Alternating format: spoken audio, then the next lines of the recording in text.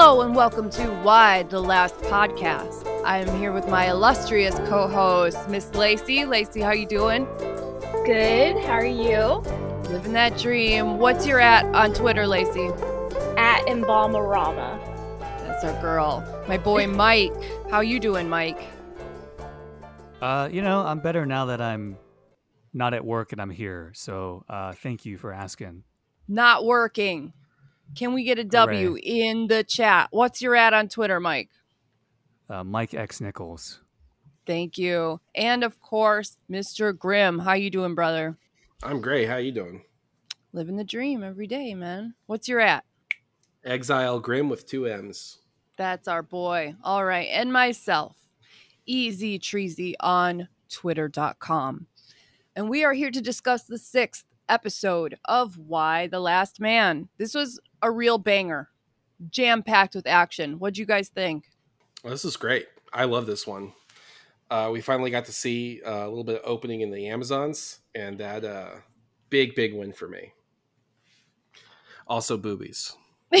Lots of titty in this episode. If you guys have not seen it, please check, if only for the titties. Every time that happens, like throughout the episodes, like Grimm is like living right now. He's gonna be like, yes, like the sicko meme that's outside the window. Like, yeah. That's Grimm watching this episode. That's right. That is absolutely right. It's my favorite episode so far, I think. Yes, a lot of people are saying that too. Yeah, it's because they've set up everything, and now we actually get to see kind of things develop past the setup, and that's nice. Yeah, things are really starting to roll now. And speaking of our heroes, our hero, not actually hero, but, Yorick and Agent 355 and Allison Mann, I'm not sure where they start from. Do we know where they are geographically on their way to San Francisco? They're still on the East Coast, aren't they? Oh, yeah. They're definitely still, like, in Massachusetts at least, right? I mean, they can't be that far. That makes sense. Yeah, I think that they said that they were heading south. All right, that makes sense. Thank you. So we are on our way to San Francisco to find resources for Mann's research because it was all destroyed at Harvard. Is that correct? Yes, Well, that's what she says. Yeah. Yeah, true. Yeah, might be hiding Now, something. that had just occurred to me as of this episode that maybe Allison Mann was not the reliable narrator that we can trust. And who knows what's really waiting for us in San Francisco? We don't know. Yeah, we have no idea. But it's definitely Yorick. Obviously, immediately assumed it was a man, which is always funny. That's where his mind went. But he probably isn't too far off in terms of it's a person she wants to get to, and now she realizes she's got some juice and resources to do so. And from Yorick's perspective, both of his companions on this journey are requiring a leap of faith from him because he is literally the last man on Earth. Everybody wants something from him, whether it's to burn him in effigy or to drag him to some lab and run tests on him or to do something horrible. You don't know. All we know is that these are the only two people who have got his back, and the both of them are set against each other. They don't trust each other. And that's got him in a weird situation in this episode. Yeah, I like that. Lacey and I were talking about it. And it's like, this is like what makes the comic really compelling is that the characters, like, they really develop. Like they're not the same people throughout this journey. And so, yeah, it makes sense. They're both like, Mann has her reasons for not trusting 355 and it feels like honest to the character. Like, oh yeah, she wouldn't immediately take to her. She would have her doubts. So yeah, it's really interesting to sort of see Yorick caught in the middle there. And these three characters are canon. Would you say that from the comics perspective that this is an accurate retelling of the beginning of this journey of these three as a trio? I feel like Mann is a little bit nicer than I remember from my reread in the comics, and also a little more. I don't know. I think her character has probably gained the most thus far from the update. Yeah, I would say that I think that the Dr. Mann that we're seeing in the show is a lot more funny and manic, if that makes any sense. In the comic, Absolutely. she is like kind of critical, like very like scientist minded, and I feel like she's a little bitter in the comic for the most part, whereas in the show you get to see other sides of her. Like, she's really funny. She is constantly making me laugh. She said some stuff in this episode where I was like, "Oh my god." Oh my I god, love her her. actress is incredible. Yeah, I think making her funnier also helps, like, kind of emphasize 355's not being funny. I think Yes. it helps that out a little bit more. 355 is the straight man to Yorick and now to Allison Mann too. And that's clearly the role she's most comfortable in. And we see that as this episode opens and Yorick, of course, starts wandering. The three of them have found motorbikes, if I recall correctly, and they are traveling until Yorick starts wandering off when he hears some music. You can imagine how that would be for 355 if every time your charge hears something, he just goes in the completely wrong direction.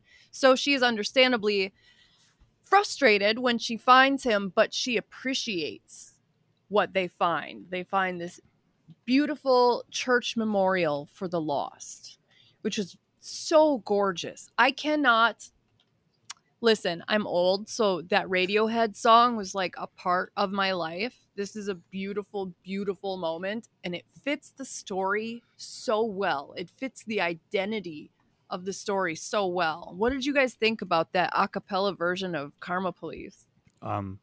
It's interesting because in the comic there is sort of it's like spiritually true to the comic, because in the comic there's a moment where Yorick, with his mask on, talks to another woman who has a mask on, and they talk about how like all these great musicians are dead now, and it's just sort of hitting them that they'll never make new music again. So I really like that this, like, it feels very true to that. And yeah, so yeah, and I love Radiohead too. It's My Curse to Bear. And I think that I think in the comics they focus on the Rolling Stones, and I was actually reading an article and Eliza Clark was talking about that, and she was like, it's 2021, like we got to pick something that's a little bit more current, right? So Radiohead is like, I think, the perfect band to pick to do that. It is. She was like talking about how in 2002 even like the Rolling Stones are old, so it's just funny that that's like the reference that they use. But then we also got a shout out to Weird Al, which I love. Yes, and maybe that was a nod to that moment in the comics where they talked about Weird Al, but they chose two old but more contemporary artists that would resound with all demographics. And that was really well done. That was awesome. Absolutely. Also, Weird Al acknowledging it on Twitter was pretty funny. Yes, Yeah. that was so great. His caption was "uh-oh" for the Yeah. audience who didn't see it.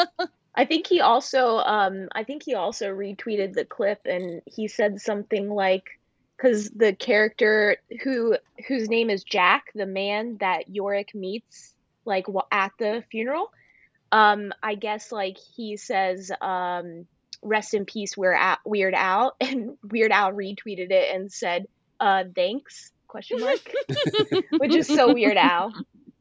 It's perfect.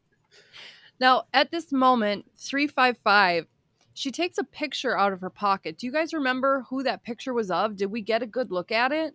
I didn't get a good look at it.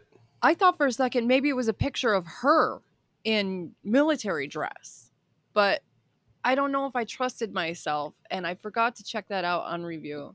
You mean the flyers that they were handing out? Because Oh yeah, that was that's what's 355. happening yeah, so that's her picture, because the agents, the three agents on the motorcycles that are tracking them down, I guess, are handing out those flyers, right? Trying to find her.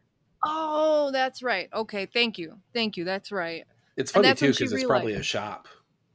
Like, she had to, like, I mean, they're pulling from her personnel file, which doesn't exist. So presumably it's just a Photoshop of her face someone tossed on. And as we saw from the Kinda funny. first episode, she's a total master of disguises, so she looks completely different now. Right. It's the But that Copa was the ring. moment. And we discover that they're being followed, and despite her little moment with Yorick, they have a moment of appreciation for each other. but then they immediately have to find somewhere to hide and come up with a plan. So they run through the churchyard to a church house in the back where they immediately set up camp. And there's a little skirmish between the three. Man does not want to sit like sitting ducks waiting for these people to come find them. But Agent 355 has a plan and tells them to set up camp. And that's what's going to happen, because you don't argue with 355. You don't do it. It's an interesting moment, right? Because like they have to trust her. You know, it's like, hey, like I can't explain this all to you. You're just going to have to trust me. And ultimately, as we find out, it doesn't go according to plan because they don't trust her. Nope. But it's an interesting moment, right? That I think is justified for the characters. Yorick is kind of just talked into it, because that's Yorick, in a nutshell. But like, Man is very much like not keen on 355 and thinks that she's going to get them killed. Yes. As she says, it's a Home Alone or a Waco situation. What's up, Lacey? Yeah, I thought that, the Waco reference always gets me. But I think that a common thread throughout the whole episode was trust issues, right? Like everybody going through trust issues, like every character interaction is like people deciding whether they're going to trust someone or whether they're not going to trust someone. So I thought that was, I thought that was explored really well between what was happening with Yorick and Agent 355 and Dr. Man. And I think that, I think Yorick is probably the most trusting character in the whole thing, because he won't leave her, even though she's given him so many reasons to doubt her and to be suspicious of her, like finding out that she has not contacted his mother. Like, I don't know. I thought that was kind of sweet that he was like, I'm not gonna leave her. They're already planting seeds of romance between these two. Is that canon? I don't want to spoil anything. Oh, you're right. You're right. I'm so curious. There's chemistry between them. I'll leave it at that. Thank you. I felt that. I felt that chemistry. Dr. Man brings it up. I mean, she notices it as a character, so. And Yorick does not dispute it either. No, he doesn't. No, he doesn't. No, he doesn't deny it. He's just as head over heels for 355 as the rest of us are. So, I mean, how could you not be? Look at her. Exactly. She's amazing. So back in DC, Kimberly Cunningham, our Meghan McCain, is working on a Regina Oliver, hoping to curry favor and build herself a caucus. And Kim asks, was Regina married? She loves men. I love men. Never found a guy who could take the heat. Cunningham is not afraid to kiss ass and all too happy to hear Regina's angry white woman rhetoric.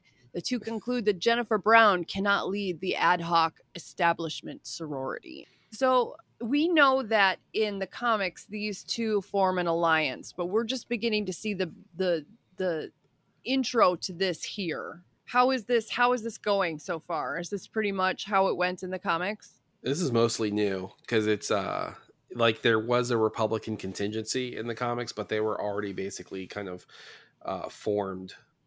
Okay. And it was like the wives of the dead Republican. Senators and House reps. The show has done a really good job at sort of capturing things from the comic and actually like making characters to sort of like present that perspective and like give an arc. So, and like kind of get us more invested, I suppose. Well, and it prevents it in a way that doesn't require as much exposition too. This all it's telling a story. Yeah, they're getting much deeper with the like the differences between the women and kind of how it like boils to a head, I think, because like Grim was saying, you don't get that at all in the comics. There's no exposition really leading up to like their big thing, and it's really a small part of the comics. So it's interesting that they're like letting this develop and fleshing it out like a lot more fully. But I think that makes sense to do in 2021 as opposed to 2002. It's just better storytelling. Yeah. In the comics, it's a lot of like the unknown. Everything is unknown because of how much things have decayed. There's no communication. There's no telecom. like infrastructure of any kind. So every time they go someplace new, Yorick and Man and 355, everything's totally new, and who's doing what is kind of a blank. It's kind of a blank slate for them to learn about what's changing in the world. But in this one, it's and in that one, it's more of everything happening in DC is just there kind of to create the chaos to force them west, right? Yeah. And they have other reasons for going west, but it's basically just to kind of move things in that direction for the travel log. But in this one, we're getting a bigger, broader view of what things are happening, and I'm a big fan of these subplots. It's awesome. So that's 2 of our 3 threads. Our third is Hiro and Sam at the abandoned fire station, I believe, that they've taken residence in with the as of yet unnamed Daughters of the Amazon. I thought it was like at Costco. Didn't they move Yeah, to that's Costco? that was the vibe. They started somewhere They're in the else and then battered they women moved. shelter.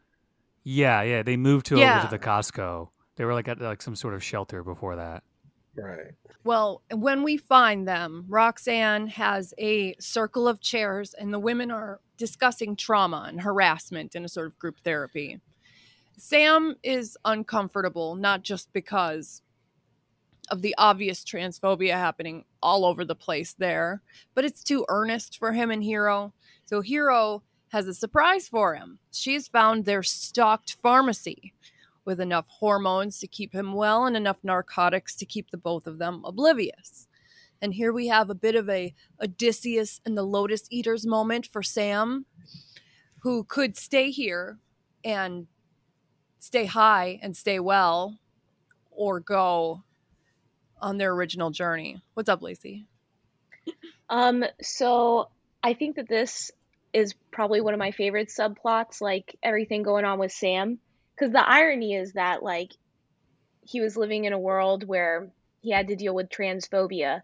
And it feels honestly like he's not having to deal with that, like, on the same level that we would see in the real world now. He's actually having to deal with people hating his masculinity because these women just don't like men. Yeah. So I find everything that's happening with his character to be like really amazing, and I'm really hoping that nothing happens to Sam. I love Sam. I want him to be around forever.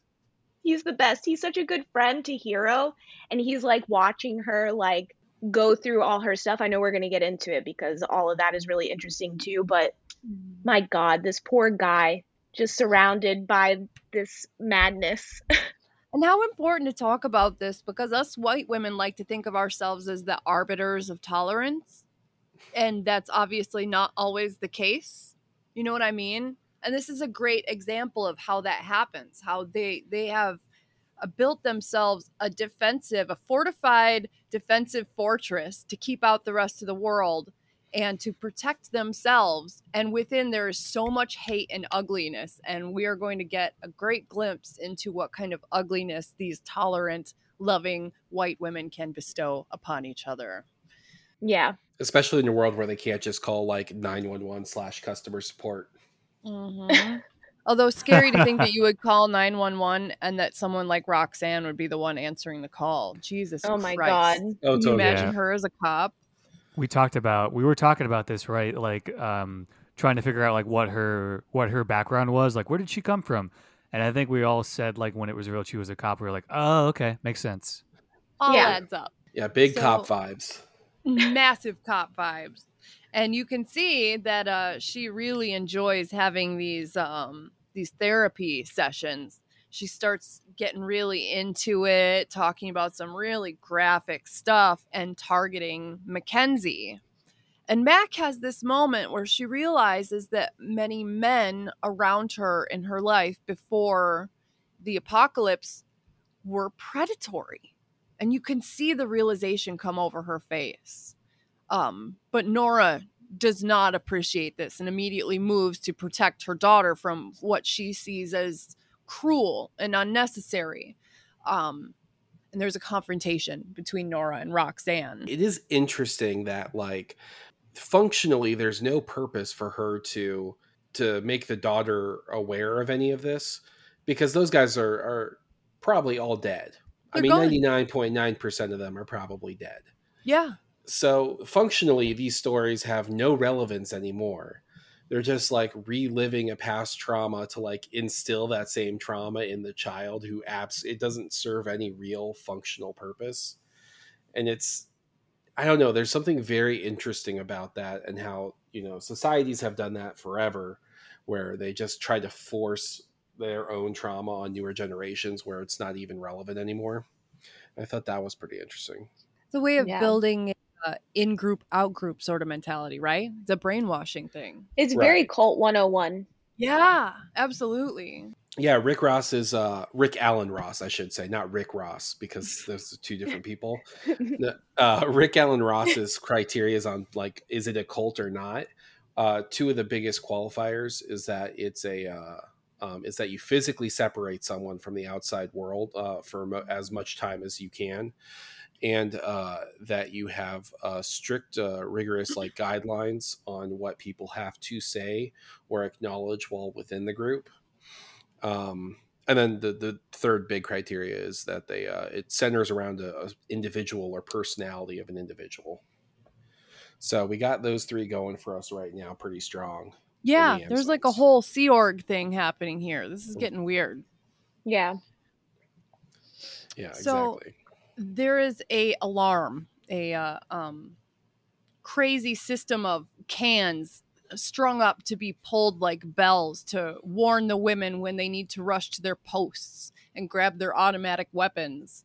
So they all line up at their spots and fire a warning shot at a small group of strangers, where Roxanne walks out unarmed to meet them, where she disarms, humiliates, and rejects them all, refusing to take even the child, which is very absolutely counter to the moment that she just had with Mackenzie, where it was supposed to be cruel, but because she wanted to protect the child. And here we see she's not interested in protecting children. That's not what this is about.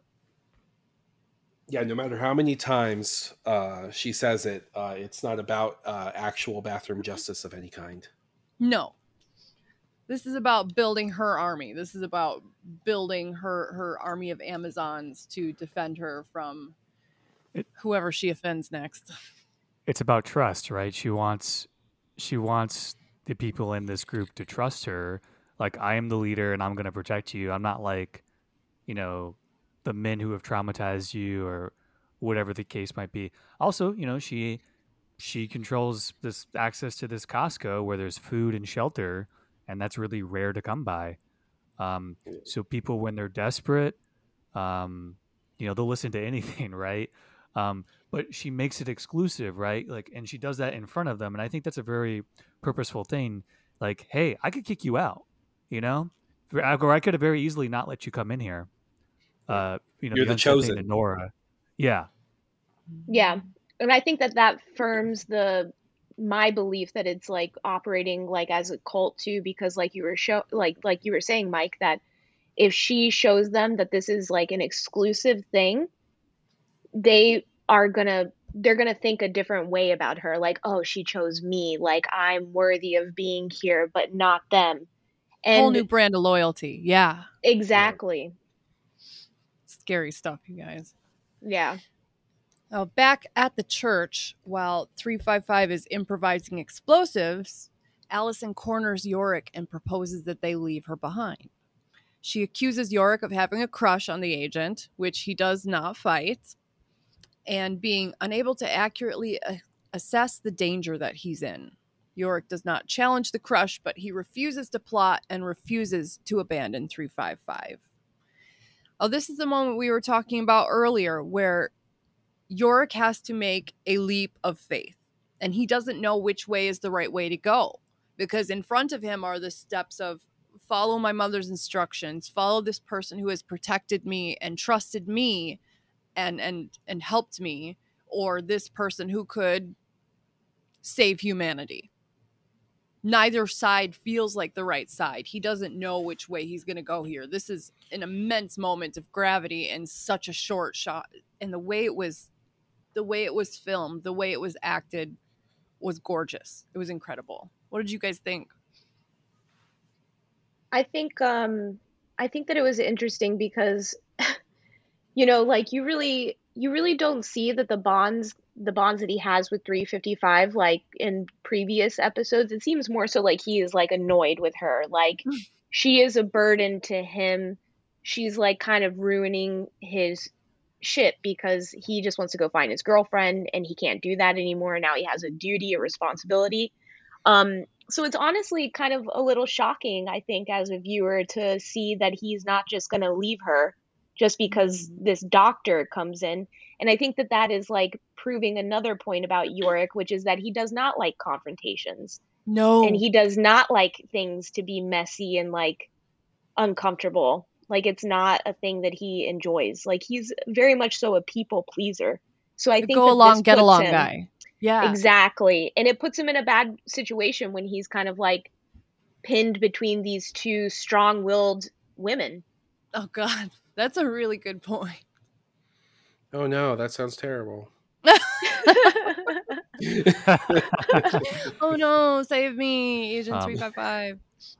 Something that I think is interesting to note too is that I think Yorick wants, he wants to get to know 355 better, right? Like I think he wants to help more. He wants he wants to get to know her more, and she's got her own boundaries. So I think that's ultimately where that's what pushes Yorick away, is that he feels like she doesn't trust him. So that's something that I guess we'll talk about when that happens a little bit later. We'll have to watch for that, yeah.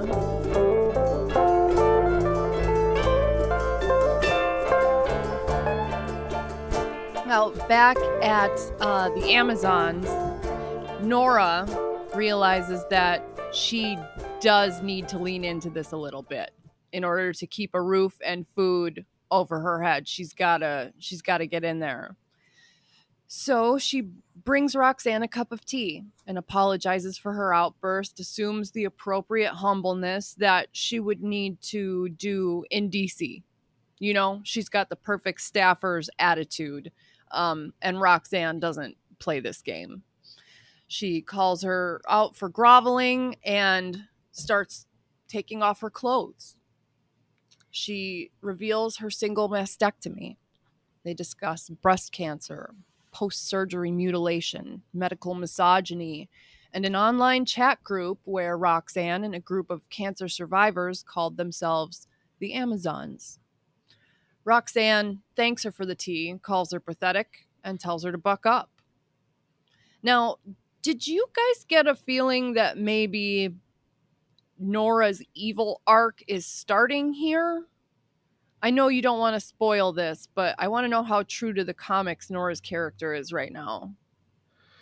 Well, Nora in the comics, unless I'm really forgetting, was like not really a thing.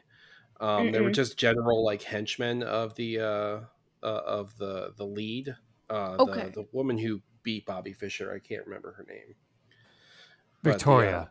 Victoria. Her name's That's Victoria, yeah. Yeah, that was yeah. And Nora is a new character basically, and Roxanne's a new character as well. Even Oh, though okay. they're both new characters, but Roxanne is more based on like the character Victoria in the comic. It's like an yeah. amalgamation, like I feel like of side characters in the comics and they're giving them a little bit more breadth. On That's the awesome. production end, I feel like there's a lot more maturity in the new one, and this isn't a dig at Vaughn or Guerra, but the idea that the smartest person is the person who is best at like leading the group or controlling the group is very much something a younger person would believe. And I think this production and its change is actually a lot better on the nose. It's people who have a lot of very practical social skills in terms of being able to analyze who needs what and how an actual group dynamic works. Um, as terrible as police solidarity is as a function in our country, it's actually pretty great if you're a cop, Yeah. because that is a support function, and for them specifically, and that can take you pretty far if you got just enough people with just enough guns and you're all willing to back each other up no matter what. And she's recreating that Blue Lives Matter contingent with the Amazon, but kind of rebranding it through this, Amazonian spirituality and whatnot. Again, back to that theory of loyalty and trust. Yes. So we're still in the Costco. The Amazons have taken this whole big, it looks like a gym almost, this area. What is it, that thing that they were filling up with hot water? What was that thing? Just the area that they like took a bunch of tubs and just started making a bath area. Okay. All right. Well, they're all bathing very openly, comfortable with their bodies in the company of only women that they've all been hanging out with for a while. And Hiro is very clearly not comfortable with her nudity in this situation. And they start to move in on her, telling her about their stories. And Roxanne saved my life. She can save yours too. We get the feeling that you don't like yourself very much, which is exactly how Hiro needs to be seen right now. But she's so cynical that she immediately sees it as a manipulation. And she's right. To her credit, she's absolutely right that it's a manipulation, even though it's something that she really needs to hear. It is. And I love being immature about all the boobs because, I am a disgusting pig as most men are. But it is done in a really amazing way here where it does display the complete confidence and trust they all have. And they're literally working as a unit. The cinematography is they're all slowly going into Hiro. Each one of them is like taking a step every couple of seconds until they're all like literally at the edge of her tub, telling her like, you just got to be cool with it. Just let it go, Yes. And they feed each other. Exactly. And it goes back to that theme of trust, and they all absolutely trust each other, and no one is judging each other outside of the bounds of how the group judges themselves, which is how the episode ends. And this is a fantastic example of well-used nudity, I thought. While I may not be a disgusting man pig, I also appreciated the boobs and all their variety and glory, and how they weren't used obnoxiously. It wasn't poorly done. They didn't ogle people or like go down their figures. It served a purpose to show how open and comfortable they all were and how vulnerable Hiro was by contrast. It was really well done. Yeah, I really like that too. And it's interesting because Hiro looks the most vulnerable, but physically is the least exposed, which is such an interesting contrast and inversion of that trope too. That's womanhood, baby. Now, separately, Sam is having a moment. It looks like he's journaling, just taking a moment away from all these transphobes who are floating around here, when he's approached by a woman named Kelsey, who commiserates with his loneliness, which is exactly what Sam needs at that moment. She asks him if he's excited for the event tonight. It's something that she calls a funeral. And that was a creepy moment. That was a real creepy moment there. Absolutely. Yeah. I thought she was definitely talking about something happening to Sam, and I like lost it for a minute. I was like, Same. Please don't do this to me. They know what they're doing to us, girl. I felt exactly the same way. They know they're doing it on purpose. Oh my God. It was such a tense episode for Sam. He is in such a precarious situation right now. So that conversation did not like fill me with any sort of hope for his character. I was like, no. Oh my God, no.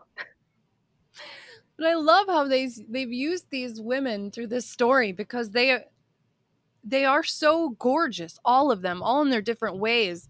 And when they get close to Hiro or Sam, you feel their fear. You feel that terror. And that you can be so close to somebody who's ostensibly there to help you and cares about you, but it's so threatening. It's amazing the way they've done this. So one of the details I liked, by the way, is when they do their when they do the funeral baptism, and they're going through it, they do the soldier thing if everyone puts a little bit of dirt on her, but they did it kind of in reverse where it's part of the baptism. And when she emerges, they name her Athena, right? Mm-hmm. And there were two really big, like, important things there. One, the name Athena is already like establishing that their in group is going to be extremely limited. There's not that many Greek gods. I mean, there are, but it's, you're not going to get a city of them. Yeah. So they're definitely establishing a limited parameter with these renames. And on the second, like, Athena obviously is associated with like war and wisdom, but she's also known as Athena the Virgin. And like there are like tones in Greek stuff about how she basically kind of eschews men. Like, really? Yeah, it's like her name is actually I think it's Athena Parthenos, and it's like literally Athena the Virgin. Wow. Yeah, so there, it's kind of, I feel like it's showing its hand a little bit, which we see in the end of the episode. And this is the first formal introduction we get to the concept of them as the daughters of the Amazons. Right. Which we all kind of knew as Yeah. it was leading up, but that was really exciting. Yeah. That's the nice part about when something is done so well in capturing a spiritual tone of a work as opposed to capturing the text, is that you get to see the thing evolve on screen and you do know what you're leading to, but it's more fun to have it implicit and not have it immediately confirmed, Right. The reverse Right, of no. Ready Player One. Right. Yeah. Yeah. To me, like, if you want something, and you've said this too, Grim, like, if you want something that's exactly like the comic, you can just go read the comic because it's going to always exist. But something I also like about the show is that when you watch it, you might have an idea of where it's going, but the show also does a really good job at sort of knowing that you might know that there are people who have read the comic who are walking in. And I think it does a good job at sort of playing with those expectations. Yes. Like Sam as a character, I'm not 100% sure what's going to happen to him. I hope for the best, but right now I'm not so sure. But he's a character who was, made for the show, and yet he's like organically part of the narrative now, and don't know what's going to happen with him. So there's like little things like that. Yeah, and they scared the shit out of us when they mentioned the funeral, like you said. And part of the reason we were scared is because there's enough changes that could have been Sam's funeral for all we knew. It would have been right in line with their whole thing. Well, right after this, we get a couple of quick vignettes from our other two threads. One being Allison bonding with Ampersand, which was gorgeous. She's sharing the communion wafers with him. Well, trying to. Scene. She didn't like it. So good. I love that scene. I think she said, "You want some more Jesus" or something like that. Yeah. Body of Christ. Body of Christ. It's so good. Blah. Oh, she's adorable. I love Diana Bang. She's the perfect actress for this character. She's just brilliant. Oh, yeah, she rolls. But later on, Yorick confronts 355 about her sleepwalking, and she snaps on him. And here, back to that concept of trust, where Yorick is saying, I trust you. And she says, I'm not your girlfriend. I'm not your mommy. I'm not whoever you're missing. Whatever it is that you think you're going to get from me emotionally for being like this, you're not going to get it.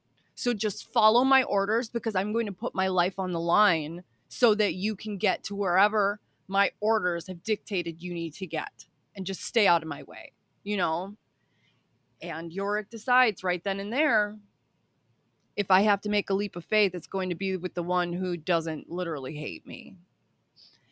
And it's hard to blame him for making that choice, because it's not just because she just rejected him outright there, but also because he's really developing feelings for her. We can all feel that.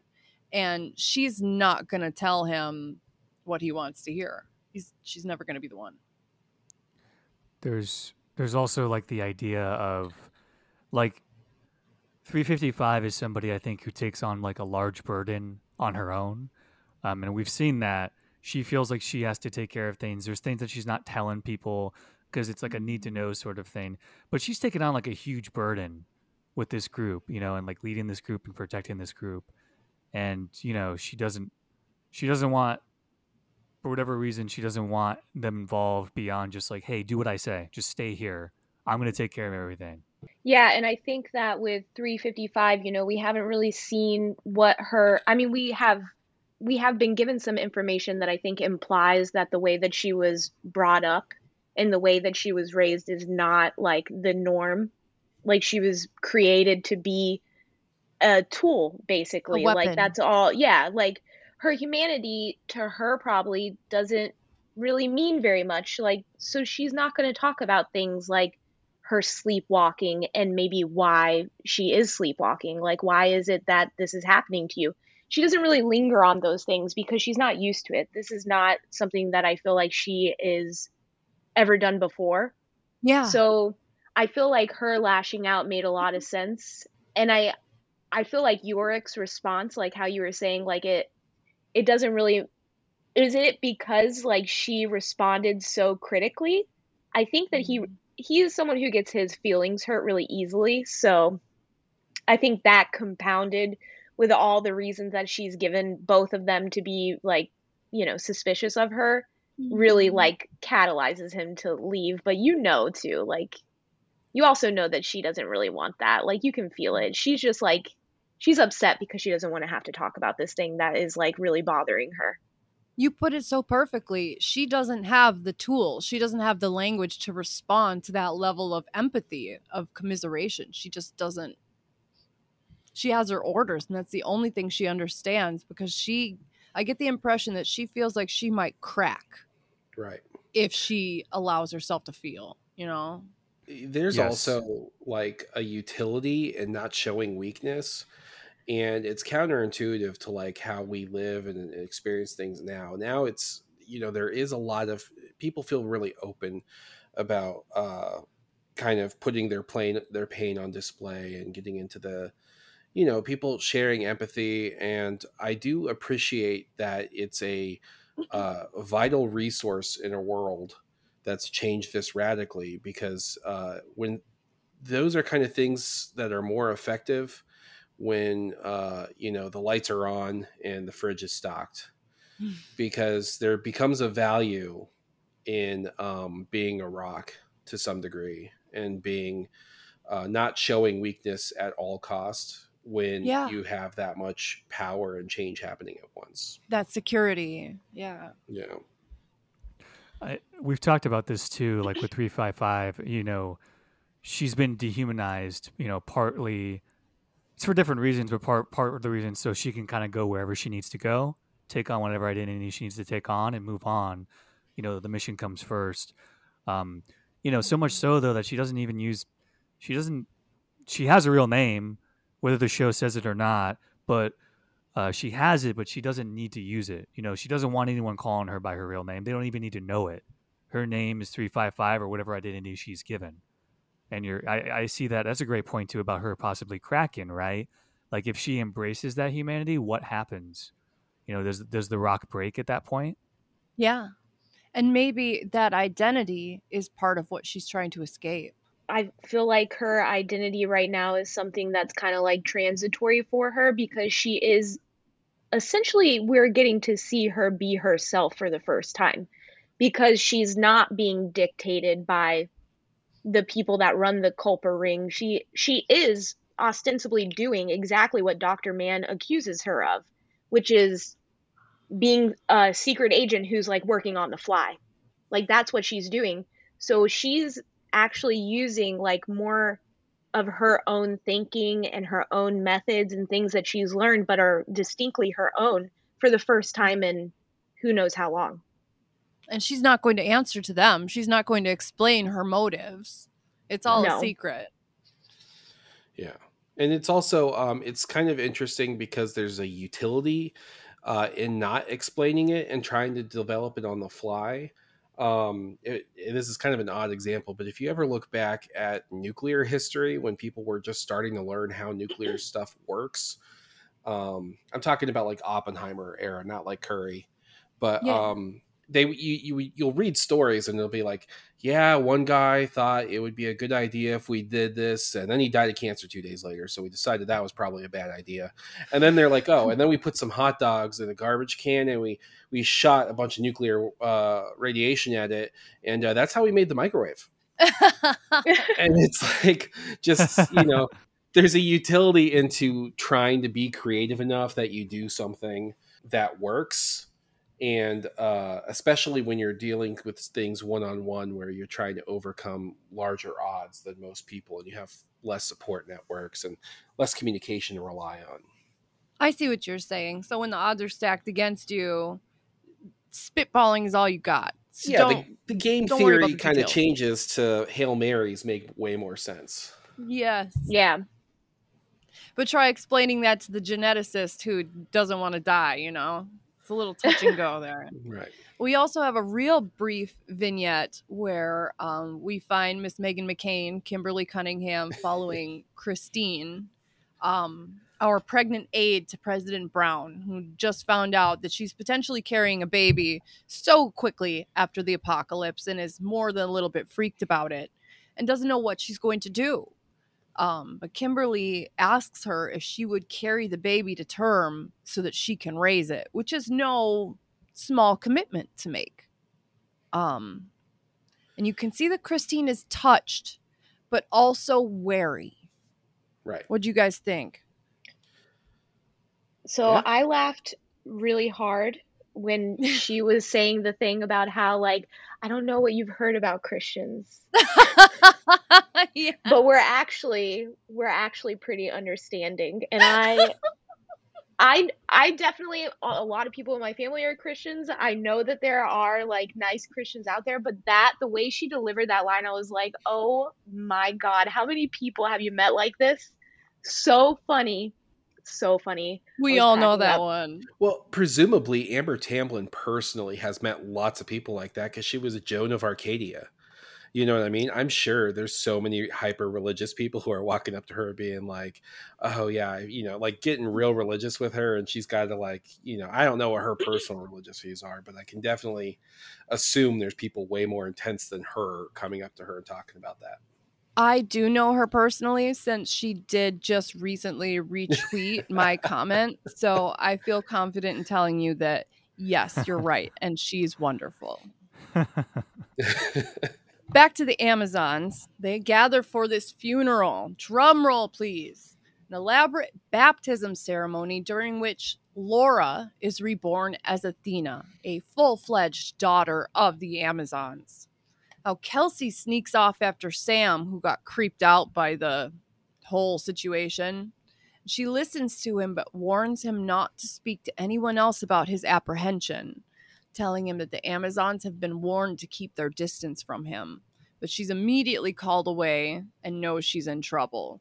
This was a super foreboding scene.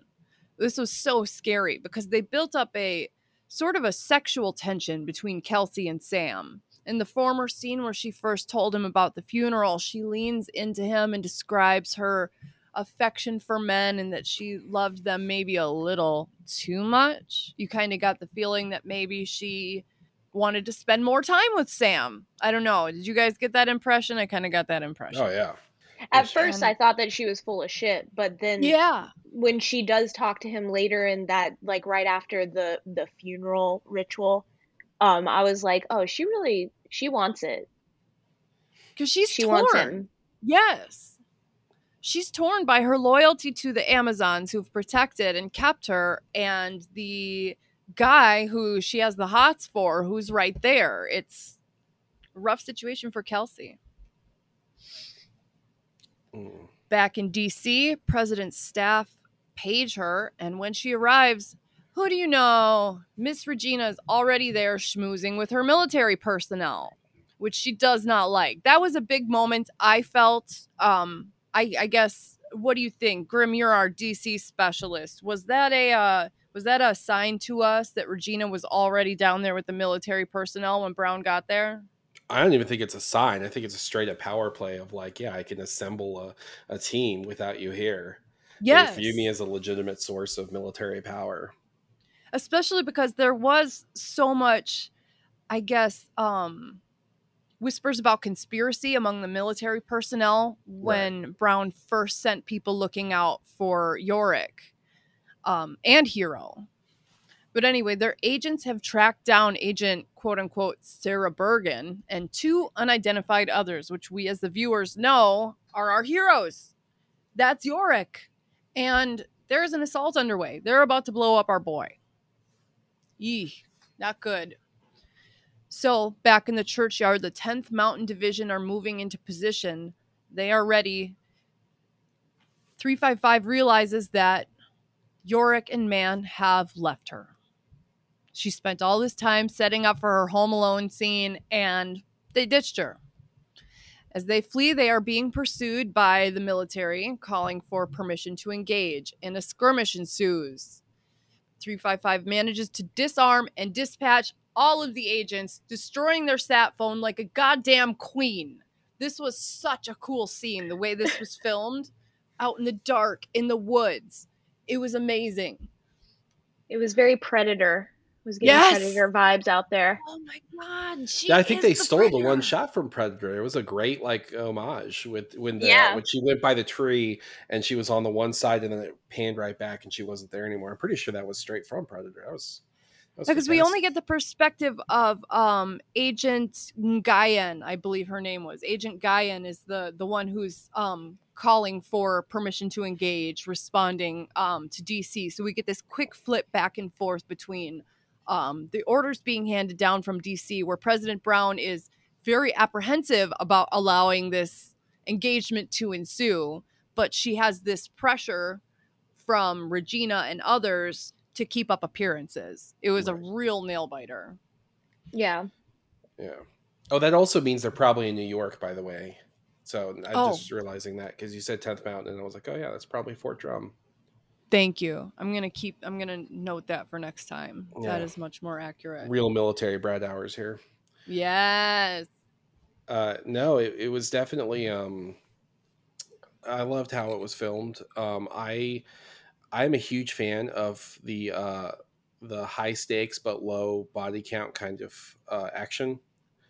Yes. And we definitely got a whole bunch of that in that scene. And also it was nice seeing like Brown watching and trying to get an idea of it while we were as well. There's this cool moment where 355 hands Yorick a knife, and Yorick immediately assumes that she wants him to gut their hamstrings the same way that she just did to Agent Guyan. And she says, no, cut off their laces, burn their boots, as if it was the most obvious thing in the world. She's like, no, cut the laces, we'll burn the boots, slow them down. But she's already thinking of ways to non-lethally slow these people down. And that's for Yorick. That's 100% for him. Yeah, she kind of throws his mistrust of her in his face in that moment, I think, because she doesn't kill any of them. No, she's a good person. Yeah. I feel like she has made some questionable decisions and whatnot, I mean, look at the pilots from earlier. But I felt like, I don't know, man, like that's a hard decision to make. And it's just like, would we, if you were worried about this person, like they were already saying very negative things about this situation. And I could understand why she would feel like the need to hide it a little bit more.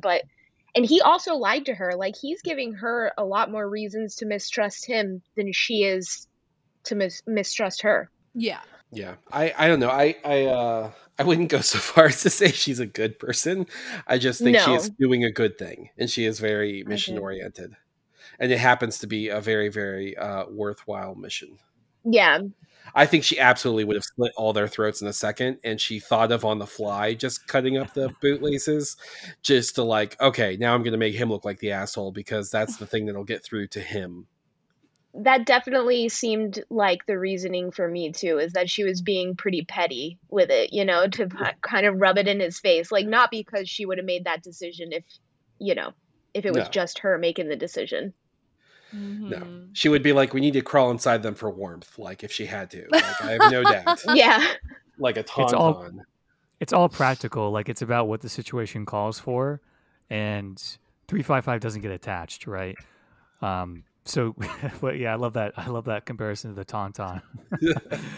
Yorick, ampersand, get in, come on, we have to stay warm. Like, I just, Yeah.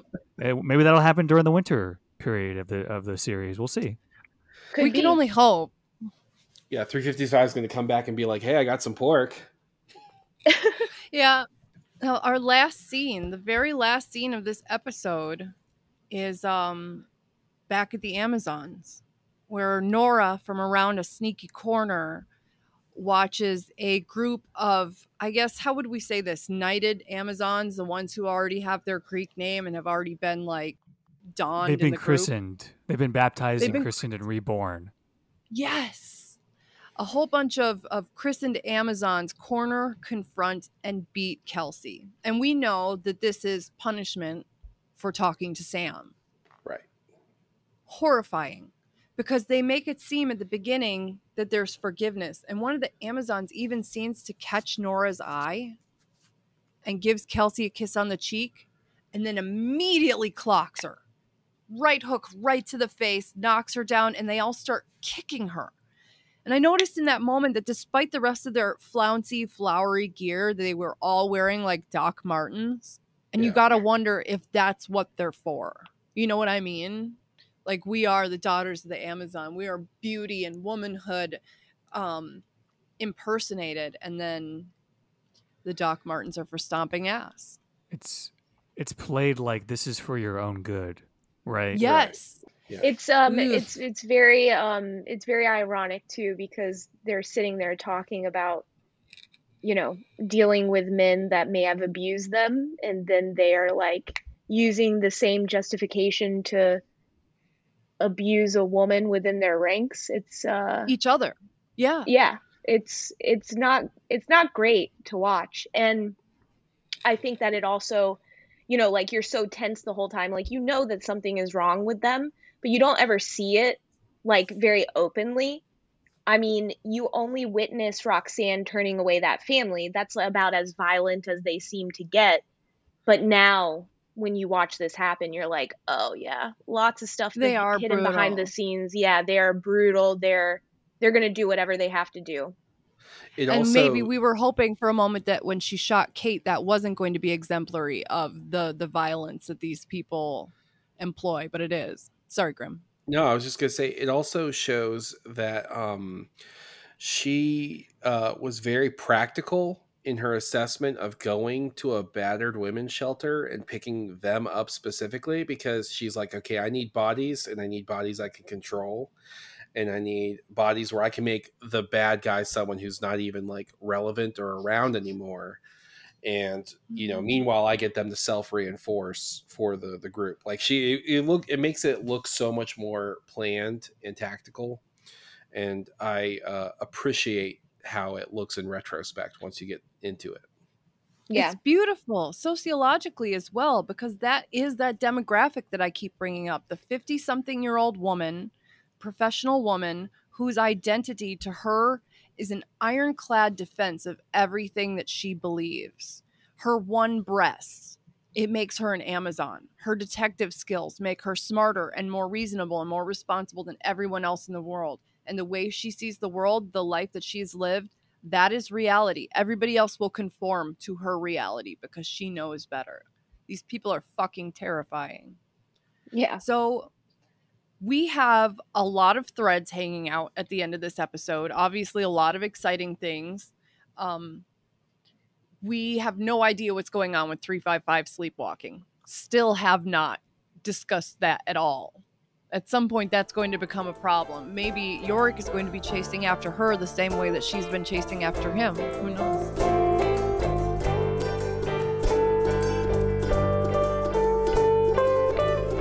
What are you guys excited to see from tonight's episode? So yeah, next episode is episode 7.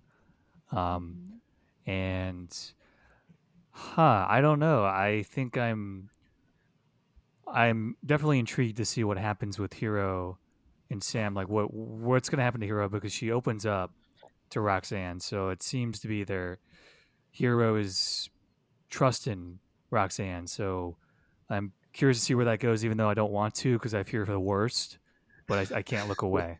Yeah, I'm definitely interested more in the Amazons and what they're. For example, we don't know if they have like a vol cell thing kind of going on, or if they are just male based attractions. We don't have any. We don't know if they have those kind of relationships between each other or not at this point. They could just be a straight up no. The sex was the evil thing, and we still are. That's still to be seen. It could be. It could be that, because I mean, if they're not letting if Roxanne is like saying that nobody can be alone with Sam, like it at least makes you think that they're not allowed to have sex with men. Exactly. That would also threaten her hold over people. If they were to sect off into relationships, it would make it harder for her to keep her sort of cult leader status. So I can see how Volcel might be part of the requirements of joining the Amazons. The Virgin, indeed, Athena the Virgin. Exactly. There's interesting vibes. It could go either way, and I'm curious to see what happens. I also want to see, like, now we're going to get, in theory, we don't know, but in theory we might get the trio traveling without being immediately pursued. They might be, quote unquote, kind of in the clear, or at least as much as they're going to get anytime soon. I can't wait to see what roadblocks come up on them tonight. This is going to be exciting.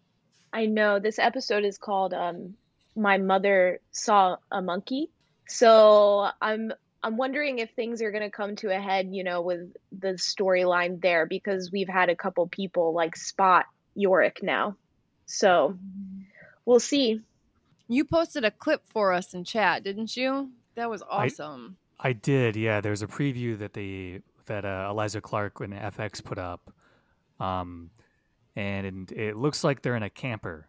So it looks like the trio are in a camper, and they're making ground that way. And we can, of course, discuss it in full next week when we see the episode. But it looks good. I'm excited to see the full episode. Can't wait. I actually showed some of the episodes to my family when I was in Texas, and my brother, I was like, that this ampersand is CGI. And he looked at me and he was like, what are you talking about? It's CGI. So they couldn't even tell the difference. They nailed it. So good. Yeah. It's so good. A friend of mine watched it and had a similar reaction when I said, like, that's entirely CGI. Honestly, like, if they didn't say anything, if they were just like, they said nothing about ampersand and just let it play it, I would honestly think that they might have used a real monkey at times with CGI. Like, it looks very convincing. Yeah. I made my brother watch the series. I was like, look, that's you. You're Yorick. Anybody have any projects they want to shout out? Same. Honestly. I made a cake. My own personal project. Yes. Did you post it? No. Oh, post it so I can fave your cake. It's like it's like a rough around the edges cake, Made it for my own personal consumption, so it'll be delicious, nice. I'm sure. Oh my God, I forgot to mention my favorite quote from the episode is Roxanne telling Nora, "The world ended, it's okay to be yourself." Love that. That was a really good scene. That was a really good scene.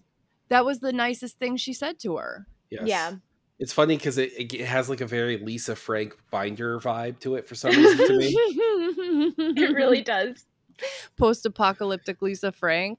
That's my aesthetic right there. I mean, I don't know who Lisa Frank is. What am I talking about? Yes, you do. Yes, you do. You definitely do. You're old like me. You know that, like, someone gave you a little Lisa Frank gift.